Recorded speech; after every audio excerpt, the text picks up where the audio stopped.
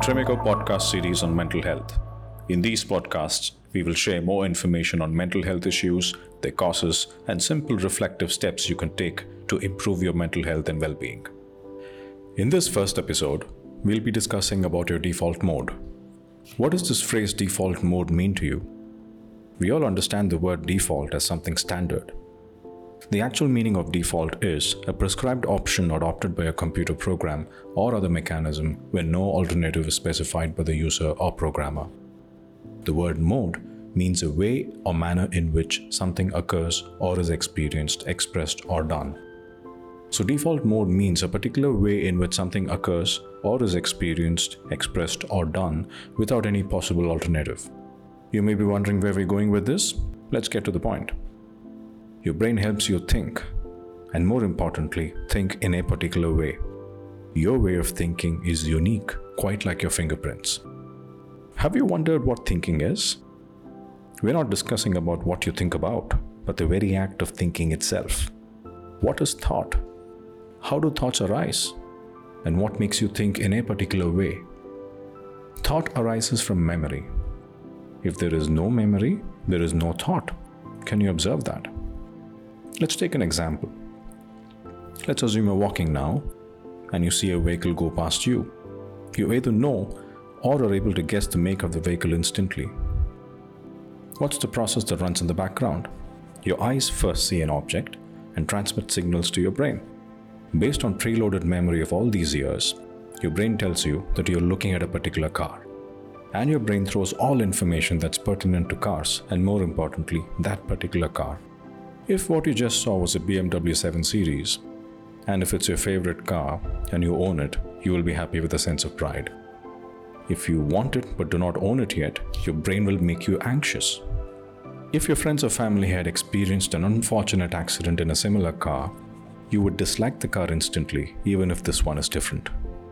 In the above combinations of reactions, the relevant memories are invoked by the brain to advise you. It advises you by firing a thought. Thought, in a way, is an output of the brain. All this processing by the brain happens at top speed, that you do not notice the finer details. But as we usually say, the devil is in the details. So let's dig in a bit more. Setting aside the numerous definitions of memories in a psychology textbook, memories can be classified into 4 simple types. 1. Working memory. This memory is what is used by you regularly, like your name, names of your family members, close friends and colleagues, the vehicle you drive, the house you live in, and so on. Equate this to the random access memory of a computer. This is constantly accessed. 2. Distributed memory. This kind of memory is not what is used often, like the name of your kindergarten classmate, something that you experienced a long time ago and have forgotten about it. Equate this to the read-only memory of a computer. This is accessed only when needed. 3. Internal memory. These memories are all about you, what you are, what you like, what you dislike, what you want to be like, but what you are like. In a nutshell, it's the memories of you that has lived so far, wish to live, living now, and wishes to live in the future. This is you. And finally, number 4, external memory. These are your memories of the external world, be it of your mother, father, wife, husband, daughter, son, friends, relatives, colleagues, the earth, the sun, the moon, trees, and so on. The brain invokes working memories first to guide you with a thought.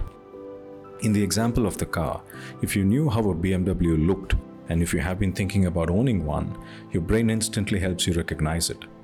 If you had seen a BMW in your early days and have not recalled it so very often, you would not know what car it is instantly. After scanning through distributed memory, and this might even take a few seconds or even minutes, your brain will suddenly tell you that what you saw was perhaps a BMW. All of us would have noticed such delayed recall, especially when we have tried to recall names of people or things that we have briefly met or used a long time ago. In summary, working memories are used by the brain first to produce relevant thoughts. Distributed memories are invoked later depending on whether the task is still open and not addressed by working memories. While you're by yourself, you keep constantly thinking, isn't it? You may be thinking about a variety of things, such as, how am I going to manage so many things at once? How am I going to complete so many reports that are due at the same time? What will I do in the future? How is my future going to be like? What if my dark past repeats? What am I going to do about my unmaintained body? What are others thinking about me? What others ought to be thinking about me? How will I succeed in my job? Will I move to the next level in my career? What if I don't end up moving to the next level? What if others raise a head against me? What if I lose my job? And the list goes on and on. All these thoughts are generated automatically. You don't instruct the brain to think about these things. These thoughts just pour, sometimes even without you being able to control them. Even when you're trying to meditate, you may begin to think about these things after a few moments of silence. This is called the resting state function, or the state of mind when a person is resting or not engaged in any goal-oriented activity. In neuroscience, this state is also known as the default mode network, or the default mode. If you're facing challenging mental health outcomes such as stress, burnout, anxiety, and so on, these are arguably outputs of working memory, mostly in your default mode. These challenging mental health states are instantly generated, aren't they? So must they not be coming from working memory? Please observe this pattern. What leads to challenging mental health states? Is there a connection between the default mode and the subconscious mind? Let's explore more in our next episode. Thank you for tuning in.